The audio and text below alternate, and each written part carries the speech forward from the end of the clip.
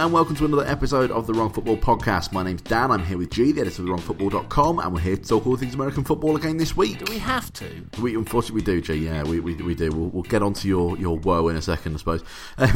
This week it's back to normal for us. We can take a look around the league at the fallout from week 1 of the 2017 season. We're also going to be taking a look ahead to week 2 and making our pick and picks once again as well. But I think I kind of know the answer to this, but first of all, how are you doing, G? Did you manage to get your fill of football again this weekend? I did. I might have a problem because I might have compensated for the Bengals' awfulness with watching lots of other football. Right. Okay. Yeah. Well, that's not a bad thing because we've got to review it. So it's not necessarily the worst thing in the world. No, it's not the worst thing in the world. But we try and watch 4 games a week usually, and usually 4, now I'm up around 6 and have seen some highlights of others. And it's the first week of the season, man, and the Bengals were rubbish. So I had to cheer myself up with something. Well, the first thing we're going to have a look at is some of the talking points around the league, as we always do. First one is Aaron Donald. He's ended his holdout in LA. He's their star defensive tackle, and he's obviously ended that contract holdout. There appears not to be a deal in place from what we're hearing around the from news sources, but they are working together to get one. And Rams have apparently also waived the $1.5 million of fines that he's accrued during that holdout period as well. Last year, he made 8 sacks and 36 tackles, assisting another 11 as well. Just how important is Aaron Donald to the Rams in this season? I don't know how much it's covered sort of in the general NFL media because I'm not one of these people who listens to the hot take general coverage too much, but Aaron Donald is really, really good.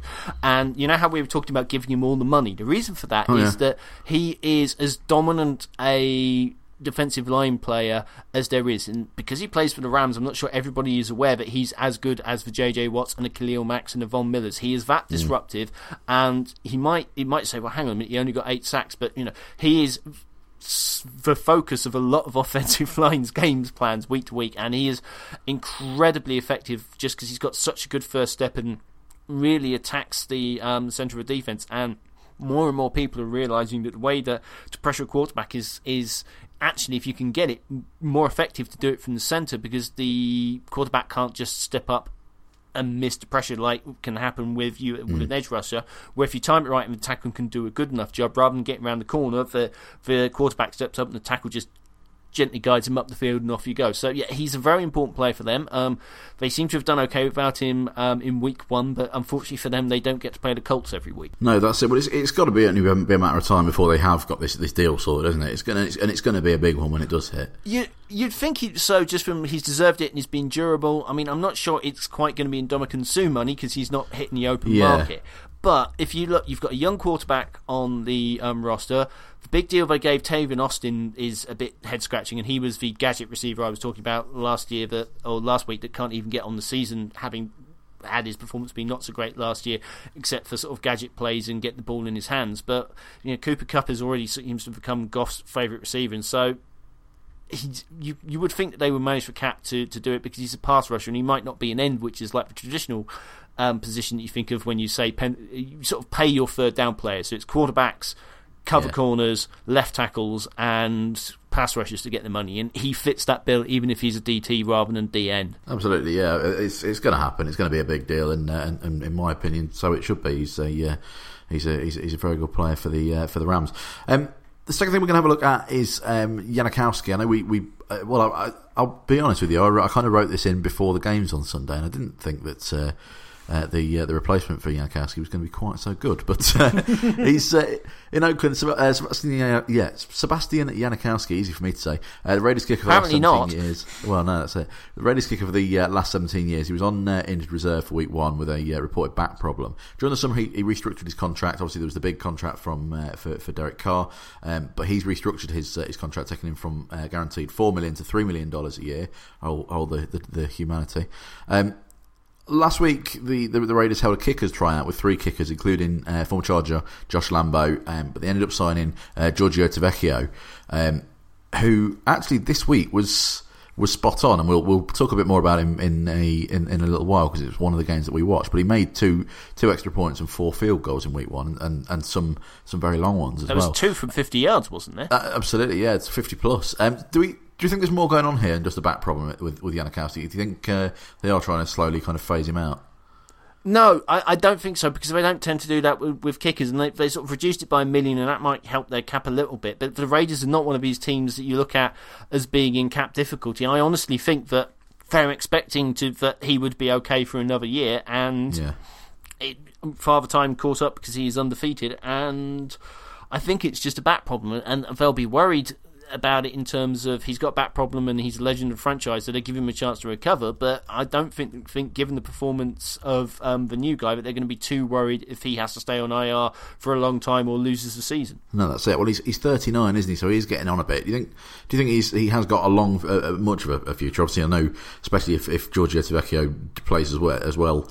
If this wasn't a bit of a fluke week, I don't think Gill there. Yeah, if Tavecchio keeps kicking like that, if he's better, younger, and cheaper, then you can see that maybe that will be the end for Janikowski. It's really hard to say, because kickers can keep going as long as their body holds up, and we don't know if this is just like a minor tweak, or if it's the sign that his body is beginning to not be able to keep up with the rigours of the NFL. So it's really hard to tell without being a doctor and knowing a little more about it, but it wouldn't surprise me if he goes away. I would just like to notice that there's a fair amount going on, and you do like a kicker story, don't you?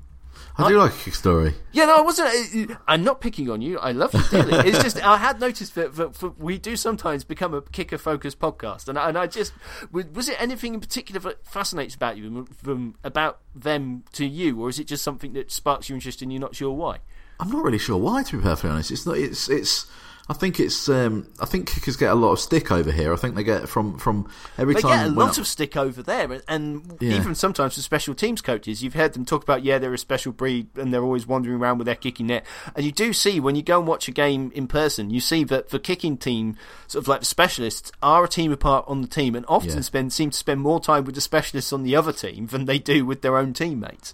They do, and like I said, over here, I was just this week I was having a conversation with someone at work who, to be frank, doesn't really know anything about American football, and he was flabbergasted that there's a player who literally just comes on, kicks the ball, and runs off again.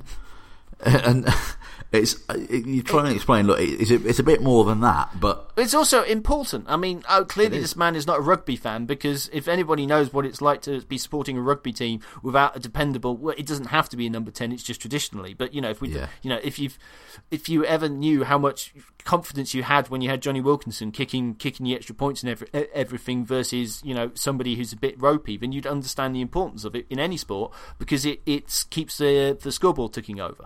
Absolutely. Well, ho hum. Is there anything else that caught your eye this week?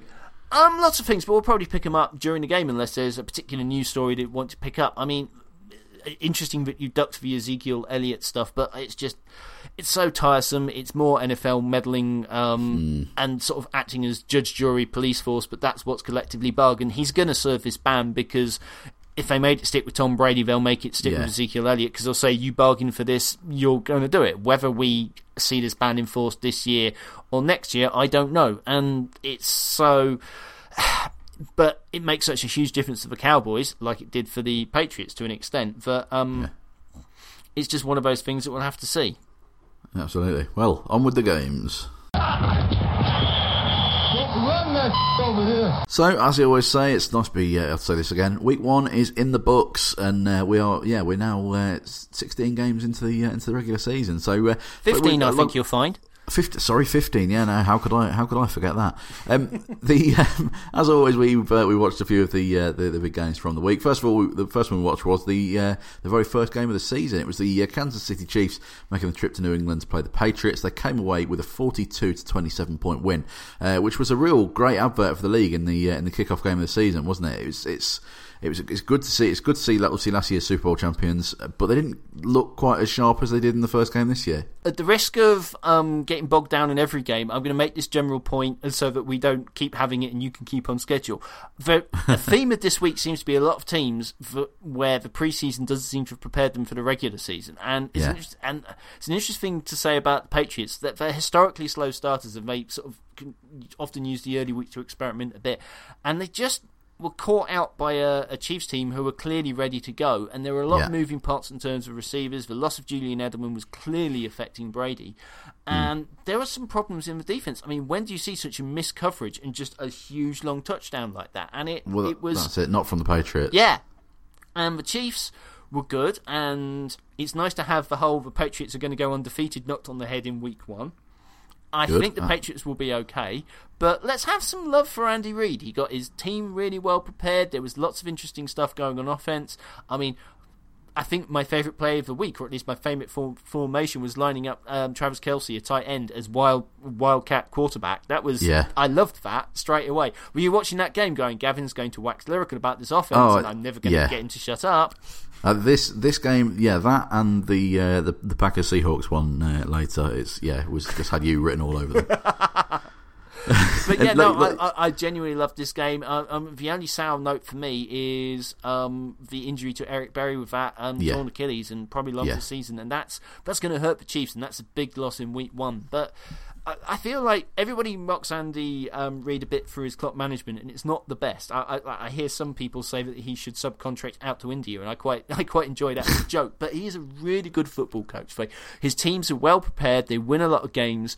Even when it's going wrong, he never loses the locker room. And I'm not always sure that he's given the credit that he deserves. As for the Patriots, I think they'll turn around. You have faith in the infrastructure. You do not get the feeling that Bill Belichick will be kind of actually a little bit loving this, because he's got no worries about, we're just walking into the Super Bowl again. He's got the demonstration that they need to buckle up, pay attention, and I'm sure they will come out firing next week. Oh, they definitely will. I mean, it's one of those. It's one of those things. It was. I mean, the score doesn't really reflect. It was 42-27. I would say it was actually a relatively close game until towards the end. Obviously, the Chiefs took a bit of control. But like you say, all credit to the Chiefs. They did very well. Let's not just go, the Patriots aren't quite the team they were last year. It's Alex Smith had a great game. 368 passing yards in any game is a good game, especially against the Patriots. 4 touchdowns for him. Kareem Hunt as well with 148 rushing yards, and it was, I mean, even their defense was great. They managed to get 3 sacks on Tom Brady, and that doesn't happen very often either. Yeah, so I'm going to try and keep these various points short, otherwise you'll get cross with me. But in no particular order, Alex Smith we've discussed before as a often underrated quarterback, and he had as good a game. And it was interesting that the knock on him has always been he hasn't been prepared to strike deep, and maybe it's just that he's not had the weapons, because there were some deep strikes, and he's played as well as I think I've seen him play. Yeah, Tom Brady looked a little bit off. I am not going to be one of the people saying, is this the end for Tom Brady? Because we've had that lots of times. But, he is, if not 40 already, then 40 this season. And it's worth watching. Gronk didn't look like himself. It could be just injuries catching up with him, pre-season and rustiness, but he didn't look as explosive and wasn't separating. But the Patriots very well could have been 14-0 up if he'd just been able to hold on to that ball. And finally, Kareem Hunt fumbled on his first carry in the NFL, having not done it in college, and then comes out and becomes, I think he's hit a record for combined yards of scrimmage with catches and runs, but they've got a player. I don't think they're going to be too worried about Jamal Charles' departure and what's going on in running back. I think he should be a good replacement if he can maintain that. I doubt he'll maintain it precisely that performance because it was phenomenal, but they look like they have a future running back there. Agreed, that's it. Well, we both picked the Chiefs on this one, and both got the point in the pick'em. So we both started the season off at 1-0. Unfortunately, it didn't stay like that. Shall we? Are you ready for this one, Jay? We're going to talk about the Bengals. Yeah, no, it's okay. I feel there are lots of questions, and I'll try not to go off on too long, but I won't be weeping too badly. Yeah, no, that's it. It was unfortunately this one. There was the Baltimore Ravens who played the Cincinnati Bengals this week, and they won 20-0. Bengals went into it without Vontaze Burfict, obviously currently serving a suspension, and I'm afraid it ended up being a really, really one-sided game. Danny Woodhead got injured very, very early on, looked like a hamstring problem for him on the Ravens side of things, but it didn't really seem to hold them back, did it? No, I mean, the defense I thought was going to be good. The thing that surprised me but shouldn't have possibly is that the offense has struggled for the Ravens, and their offensive line's been moved around, and I wasn't sure how they were going to play. And the answer is that they were going to bring in some new coaches, and they were going to run the ball, and they were going to keep running the ball. Yeah. And that was enough with their solid defense for them to limit the Bengals and get the points. They have one of the best kickers in the game, and I think that's going to be the formula. They're a very well coached team, and I think they're going to be kicking around the playoffs. I think you're right. I'm not surprised by this. I was not possibly expecting to be this effective, but I'm not surprised. The problem with the Bengals is that the offensive line didn't look great.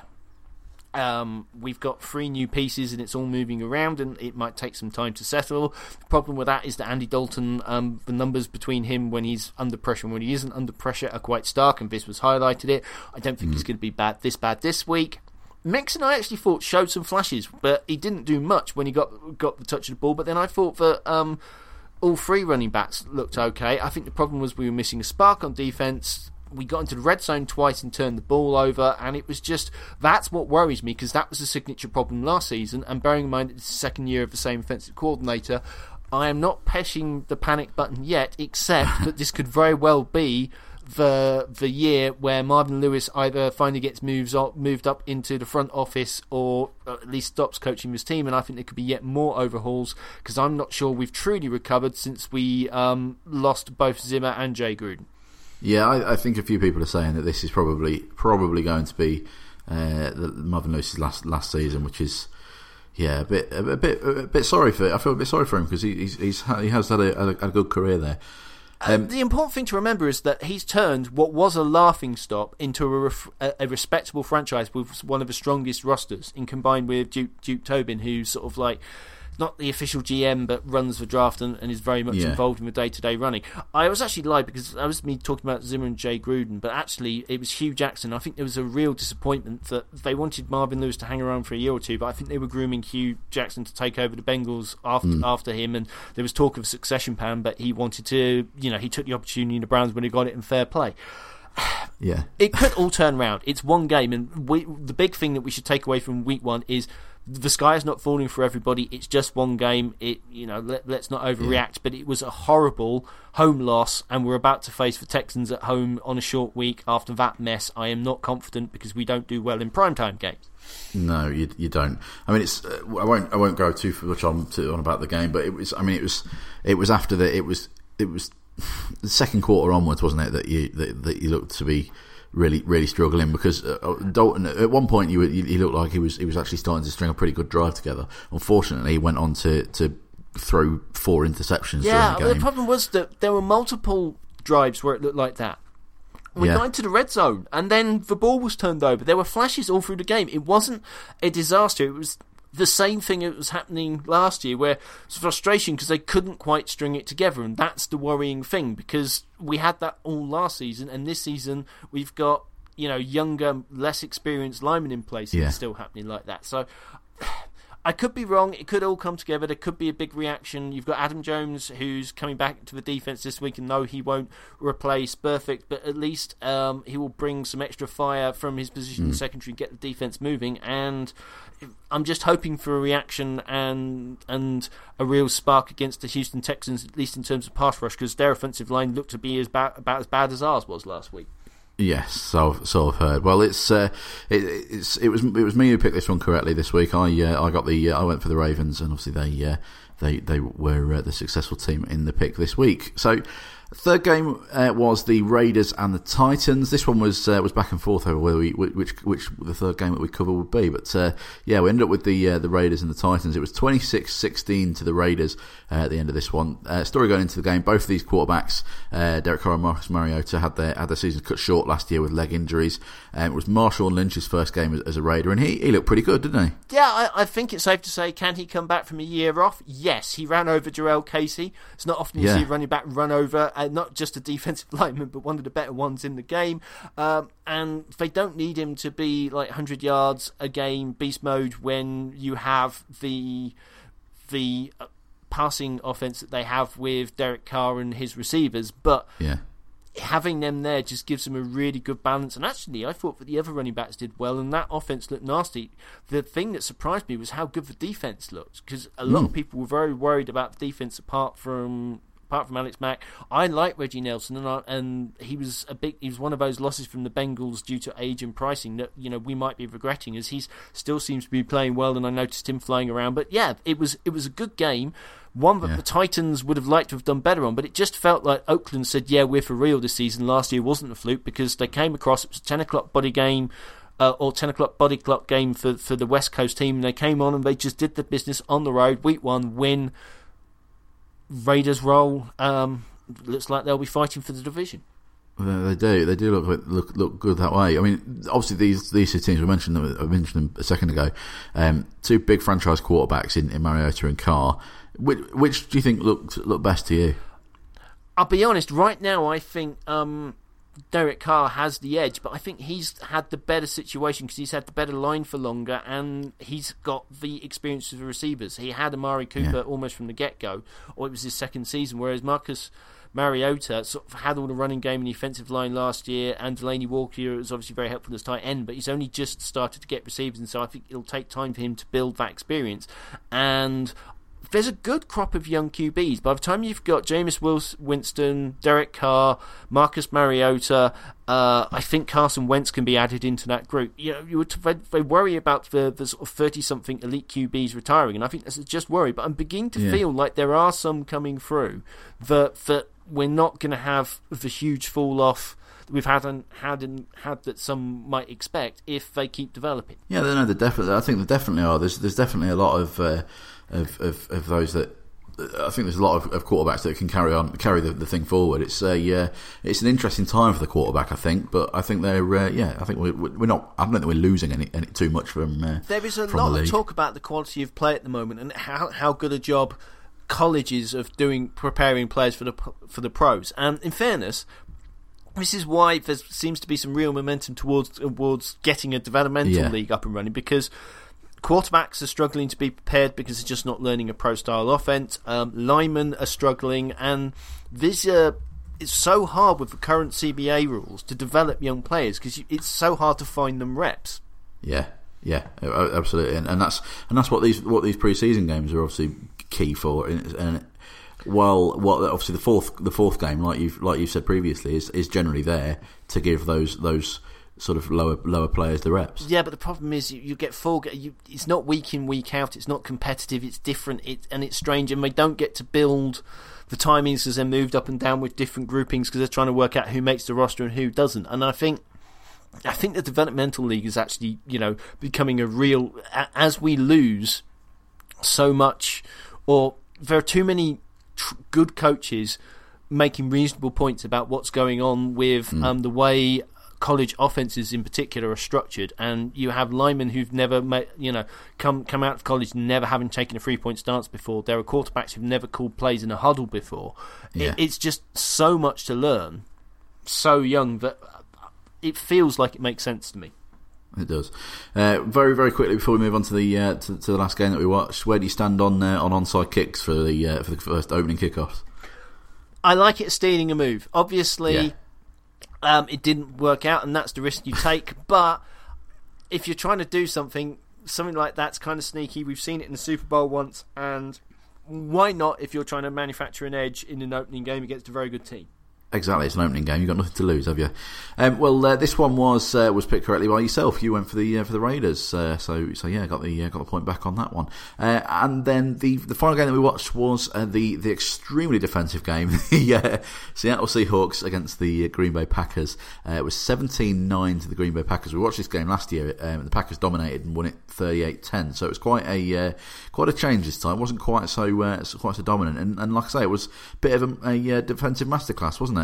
Well, it was interesting because it was two different situations which was leading to a similar problem, because my word, the Seahawks sort of front seven and particularly their pass rush looked scary, and they were creating pressure against a line that's pretty good, and Aaron Rodgers scrambles and finds a way against most teams, but even he struggled against this, and it really took them a half of football until they, in the second half, they went a bit more up-tempo and found a way to figure out what to counter it. Whereas, meanwhile, for the Packers defense, which has often struggled, they looked like they had a little bit more of a pass rush, but that offensive line, I mean, honestly, if they didn't have Russell Wilson and Russell Wilson wasn't as good, they'd have been in real trouble, because I kept sitting there going, I don't understand how he made a play there. I don't know how he escaped. I'm not sure there are too many other quarterbacks who could function behind that offensive line in the league. No, I think you're absolutely right, and the fact that there were only 7 sacks, it could have been a lot more, couldn't it? Between the two teams, 7 sacks. No, I mean, they're both very skilled mobile quarterbacks. Maybe Aaron Rodgers could do it, but even then, I'm not sure, because Russell Wilson is just so good at not only escaping the pocket, but he never seems to take hits. So it's not like the Ben Roethlisberger and even the bit Carson Wentz this year, where you'll have players sort of like not being able to bring him down and getting hands on him, and either being big and too stout or shedding it. But Russell Wilson is just so elusive behind that flaky line, and you're just worried that at some point he might slow down half a step and it will come to regret it. And I just can't believe that Seattle. It's clearly something that they believe that they're sacrificing the offensive line to make the rest of the team so good and they can manage. But you would have thought that they've put some more resources into that offensive line. You'd have thought so, and I think, it's a difficult one for them. I think it's going to be a good season for the Seahawks. I said to you before the game, didn't I? I think they're going to end up being this game will end up being the NFC game. I could quite easily see Seahawks and Packers being the NFC game at the end of the year. So I don't know whether it'll be this close again or this defensive again when you get to that point, but don't know. I can see it happening. There are a couple other teams that might have something to say about that, but I can certainly see it as a possibility. But yeah, I'm not saying the Seahawks are not going to succeed, given that this has been the formula of theirs for like the last 3 or 4 seasons. But it's still. It's not often that you sit there going, how has he managed that? And Russell Wilson made me think that several times.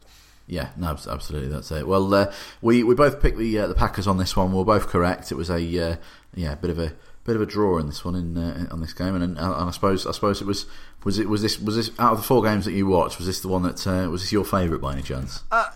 I was a bit disappointed when there was a field goal in the first half. I thought I was going to get to say that this was the best scoreless half of football I'd ever seen, because I did really enjoy it. So we'll have to see how things go. But yeah, I did like it. Yeah. Well, let's have a look at the rest of the league. You've obviously watched a few more games than I did, because you watched what was it, 6? Did you say? Then you got Jets and the Buffalo Bills put on an AFC divisional match on this one, AFC East divisional match. It was 21-12 to the Bills in the end. Didn't have particularly high hopes for this game, and it kind of was as expected, I suppose, by the looks of the highlights. The Jets really struggled. 38 rushing yards all game. The Bills, on the other hand, made nearly 200 and won it fairly comfortably. So yeah, the Jets are who we thought they are, which is not very good. Yeah. The Bills are overhauling their roster in terms of trying to work over the culture. Sean McDermott seems to have really captured the hearts of his team already, and Shady McCoy is really, really good. Absolutely. Philadelphia Eagles 30, Washington Redskins 17. Despite a fumble, Carson Wentz looked pretty strong in this one. He was really he had one particularly impressive escape that I saw from what looked like a surefire sack, but he turned it into a decent completion, I believe. He had a couple of them. He a bit Big Benish in not in stature, but just fighting difficult to bring down and keeping your eyes downfield and finding receivers. Slippery. It could be a good season for the Eagles. The Jacksonville Jaguars, they beat the Houston Texans by 29 points to 7. It was the first game in Houston since the hurricane, and we both said we really expected the Texans to be really up for the game, but it didn't really turn out that way, did it? It was 19-0 at half time, and Tom Savage was benched in the third quarter and replaced with their rookie quarterback Deshaun Watson, I believe, is going to be starting this week. Yeah, but who knows how he's going to last. I think O'Brien actually hurts his team, and I'm beginning to wonder how long he's going to be able to keep his job if he can't settle on the quarterback when he's meant to be the quarterback guru. Absolutely right, yeah. The Arizona Cardinals and Detroit Lions put on a pretty high-scoring game at Ford Field. It ended 35-23 to the Detroit Lions. Justin Bethel returned an 82-yard interception for a touchdown for the Cardinals, but it wasn't enough to get the win on this occasion. Unfortunately, it was some big touchdowns in this game. It's very much worth watching the highlights if you can.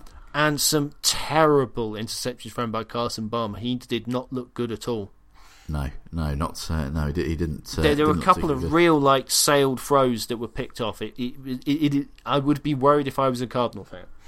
That's it. Well, the Browns and the Steelers met on Sunday. Browns obviously went 1-15 last year. They ended up. This one. The Steelers won this one 21-18, but it was a lot closer than most people, myself included, expected.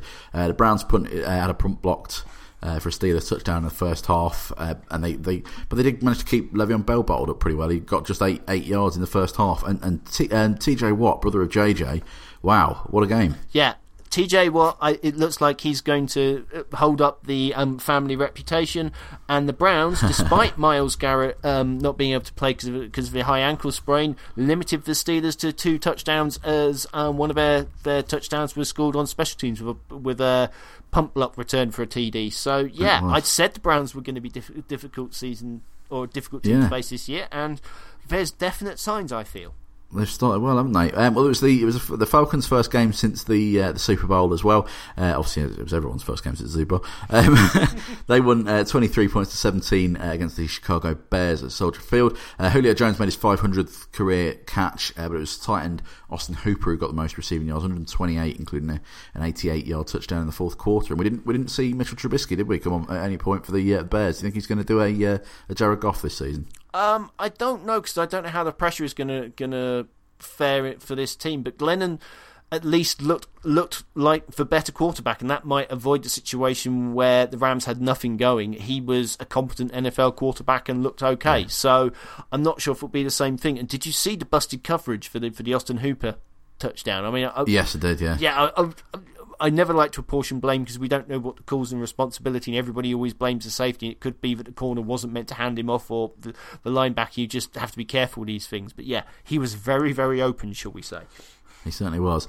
Speaking of LA and the Rams, it's the second season in LA for the Rams. They played the Indianapolis Colts in this game. It was 46-9 to the Rams. Colts were obviously without Andrew Luck. What a game it was for the Rams. Jared Goff obviously got his first win, but it was very kind of defensive, wasn't it? They had a couple of interceptions returned for a touchdown, and they kind of stole the show. Well, that's only 14 points out of 46. For hopeful things for Rams fans is they faced a team that we didn't think they were going to be good, and they beat them in a manner that a good team would beat a bad team. So we're still not. I'm not going to get carried away because this is still the Rams, and they've still not played anybody good. But this is a hopeful side for them because they did what they were meant to do, and that's it. Definitely, it feels like people are beginning to take the prospect that he might not be worth the picks that gave up and everything else, but they might at least have a quarterback who can start for them. The Panthers absolutely trounced the San Francisco 49ers on Sunday. It was 23 points to 3 to the Carolina Panthers. We thought they might. We before the game actually thought they might struggle without Super Cam, and he wasn't. And while it wasn't great, it was obviously enough to overcome the 49ers fairly easily. Yeah, the defense apparently looked really good, which I wasn't necessarily totally sure about, and Cam Newton did enough. It's more, I think, a tale that the 49ers were flatter, and it's just, I think that Kyle Shanahan and John Lynch realise what a big job they've undertaken. Yeah. Giants Cowboys, that one ended 19 points to 3 to the Dallas Cowboys. New York Giants were without Odell Beckham Jr., who was injured, and Ezekiel Elliott was available in the end for the Cowboys following the postponement of his suspension, which we mentioned earlier. He went on to get over 100 rushing yards as well, so pretty good day for him and the Cowboys. Yeah, Cowboys defense did better than I was possibly expecting, and we knew the Giants line wasn't good, but when OBJ is talking about he should be the highest paid player in the league, I'm not sure I'd go quite that far, but he's definitely making an argument that, okay, maybe I'm more important than your typical number one receiver and I should get a big contract, and we'll have to see what happens with that.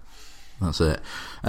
Two games on Monday night this week. The first one was the New Orleans Saints and the Minnesota Vikings. The Vikings won 29 points to 19. It turned out to be a fairly one-sided one from the second quarter onwards.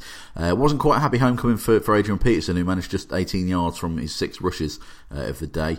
But it was a great day for Sam Bradford, who got 346 yards and 3 touchdowns. So he did pretty well, linking, especially with Adam Tyler, who in 9 catches got 157 yards.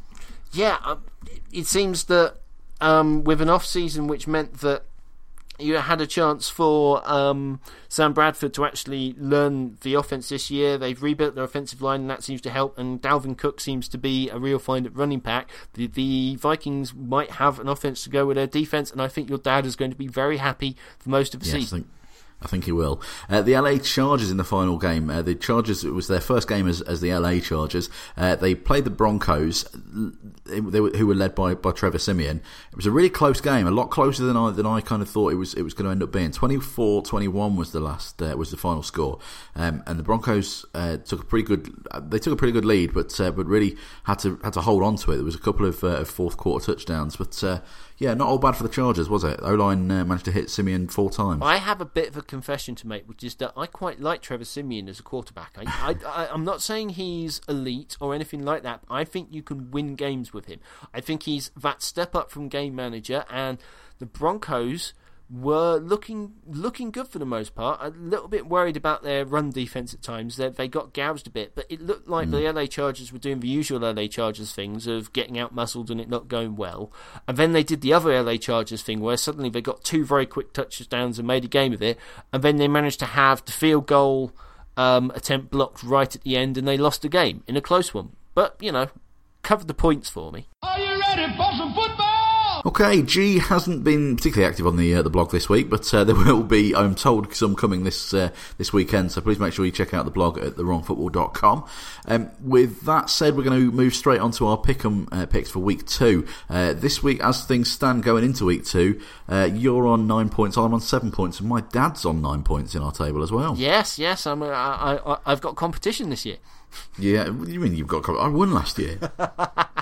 Yeah, but I've gone back to my original formula. Oh, right, okay. Random pin sticking. Yep. Okay, so let's very quickly rattle through the games this week then. So first of all, the Thursday night game is the Texans and the Bengals.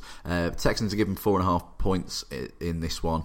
I think I'm going to go for the Bengals because I think the Texans look pretty poor. I'm going for the Texans. I cannot, in all honesty, pick a team to give away 4.5 points when they haven't scored one yet this season. Bills Panthers, 7.5 points taken from the Panthers. That's a lot of points. I think I'm going to go for the Bills. I feel like I'm edging Bills. I don't think the Bills are going to be hugely competitive this year, but I think they're going to be better than that. Yeah, I do. I think you're right. So, I think I'm going to be picking Buffalo on that one. The Bears and the Bucks. It's the Bucks' first game of the season, obviously with the bye being moved to week 1 last week. They've got 6.5 points taken off them, which is a lot considering we've not seen them yet.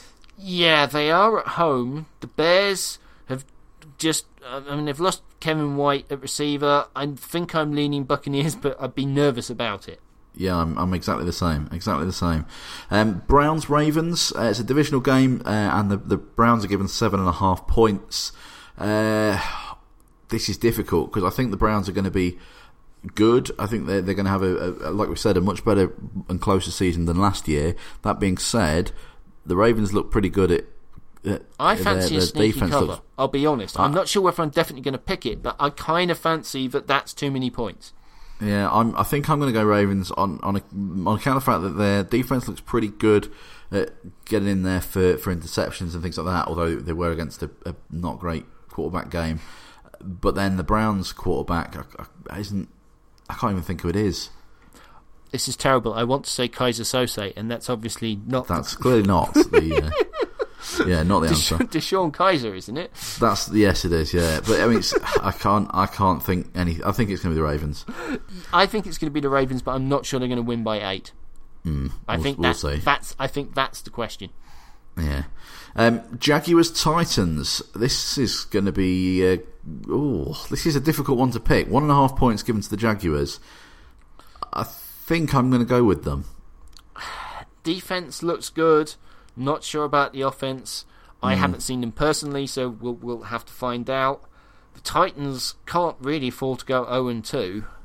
Divisional game. I'm leaning Titans because I don't trust the Jags yet, but I could change my mind and I could come to regret it. Yeah. Colts Cardinals. The Colts are given 8.5 points, but looking at what people have already picked, the Cardinals are still heavily favourites. The Colts just look like they haven't got anything to hang their hat on without Andrew Luck at the moment. They just lost so heavily to the Rams. I think the Cardinals didn't look good, and they've just lost David Johnson, and that makes me nervous about the points. But I lean Cardinals, and I certainly think they'll win. I think I am going to go Cardinals. It surprised me how many people have gone Cardinals. I think on this. this early, but we'll see. Eagles, Chiefs, Philadelphia Eagles against Kansas City Chiefs. Eagles are given 4.5 points. I'm going to go with the Chiefs. I'm not sure. The Eagles look good. I was impressed by the Eagles. Wentz is still making young quarterback type mistakes occasionally, but he's also playing very well. And there are times where he looks like every bit the franchise quarterback, sitting there making multiple reads. The Chiefs are a really good team. I'm just not sure how badly they're going to be affected by having to play a whole game without Eric Berry. But yeah, leaning Chiefs, I think, but that could be a really good game. I think it will be. Minnesota Vikings taking the trip to Pittsburgh to face the Steelers and being given 6.5 points. And I think we should watch this game. I do. I think that's quite an easy pick for me. I think that's going to be the Vikings. I think I agree. I think that defense is really good, and it may be that Pittsburgh win, but they only scored 14 against the Browns, and I fancy the Vikings in that one to possibly even get a win, yet alone cover that. This is a difficult pick, this next one. New England Patriots and New Orleans Saints. Saints given 5.5 points. This is a tough one for me. I don't know. I'm kind of thinking initially Patriots, but I'm not sure. You feel like the Patriots are going to bounce back. Drew Brees is going to play well at home in the Dome like he usually does, but once again it seems that their defense doesn't have any pass coverage, and so you feel like the Patriots are going to have a plan and bounce back.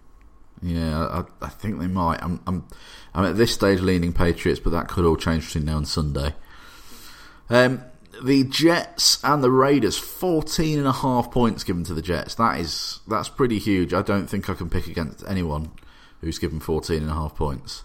See, I would normally agree with you. Even the Jets. Yeah, but this is the problem, is it's the Jets versus the Raiders, and how good did the Raiders look at home, and this is their... last week, and this is their first home game. Yeah. I think the Jets are so bad, I'm not sure that 14.5 is enough to dissuade me from picking the Raiders, but that feels crazy. It does, doesn't it? My rule is generally you have to have a really good reason to pick someone to cover a double point spread. Yeah, but it does feel like the Raiders against the Jets might be one of those good reasons. Fair enough. I am obviously going to be going for the Miami Dolphins against the LA Chargers, despite the fact that we're only given 3.5 points. I'm going Dolphins. I'm really unsure because I haven't seen the Dolphins yet. And it's difficult, isn't it? Yeah, it's really difficult with Jay Cutler. You feel I have trusted Adam Gase, but there's nothing in that line that gives me any help. No. And so I feel like whichever way I go, it's going to be a bit of a coin toss. A coin toss? I'm sure I said a coin toss. Don't worry about it. I mean, here's the thing. If I say coin toss, then you can do silly things in the edit and make it sound like I did it anyway.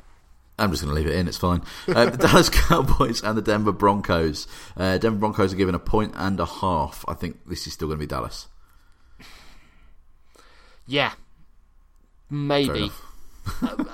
Maybe. I don't know. I'm getting points as the Broncos at home. I thought they looked pretty good for a lot of that game. But they were a bit iffy against the run, and Ezekiel Elliott's coming to down. So, yeah, I think you're right with Cowboys. I think it will be. LA Rams and the Washington Redskins. LA Rams have 2.5 points taken from them. I am still going to go for them. I am wary of overreacting, but Washington, with all the changes to their receiving core and their off-season, did not look good, and I'm not convinced. And I'm not sure I'm brave enough to pick the Rams to beat them, but it would not surprise me if they did. I think I'm going Rams. I think I'm going to stick with Rams. 49ers Seahawks, 12.5 points given to the 49ers. Now that one, I think part of me thinks I think that is big enough. I think I'm going to go. I don't know. Basically, you never want to pick. You want a really good reason to pick a double points, double-digit spread. But again, I just wonder with that offensive line where the 49ers do a bit better this week. We'll have to see. But on the road in Seattle is not a place to find your defense or offense. No, it isn't. It isn't. The Packers on the late game on Sunday. Packers face the Falcons and are given 2.5 points. I'm going Green Bay. I think I fancy the Packers. I think sneakily, whilst the Falcons' defense is quite good, their offense is possibly not quite up and firing yet, and losing Kyle Shanahan might well do that for you. And then the final game is the Lions and the Giants, Detroit Lions and New York Giants on Monday night, with the Lions being given 4.5 points. So I'm going to go with the Lions. I was impressed with the Lions' defence. They seem to be playing better than I was expecting, and the Giants look like a mess. And if they don't have OBJ again, they could really struggle. And I think I fancy the Lions too. There you have it. Let's see if we manage to catch up this week. We shall see. I felt that one way up here. Well, that's all we've got time for this week. Thanks very much for listening. If you like what you've heard, please do remember to like and subscribe, and maybe even give us a review through whatever medium you procure your podcast. It really does help us to get into as many ears as we possibly can. Also, thanks to anyone who has recommended us to people. So it's very nice to get some people listening through the old word of mouth. It's probably the best way things can spread. We'll be back next week taking a look at all the action from week 2, as well as looking ahead to week 3's matchups. And in the meantime, check out the wrongfootball.com for more from the mind of G. And remember, if you do want to get in touch with us, you can either drop us a line by email to twfpodcast@outlook.com, or find either G or myself on Twitter @wrongfootball or @twfdan. Thanks again for listening, and we'll see you again next week. I'm off to find some coaching tape. I'm so excited!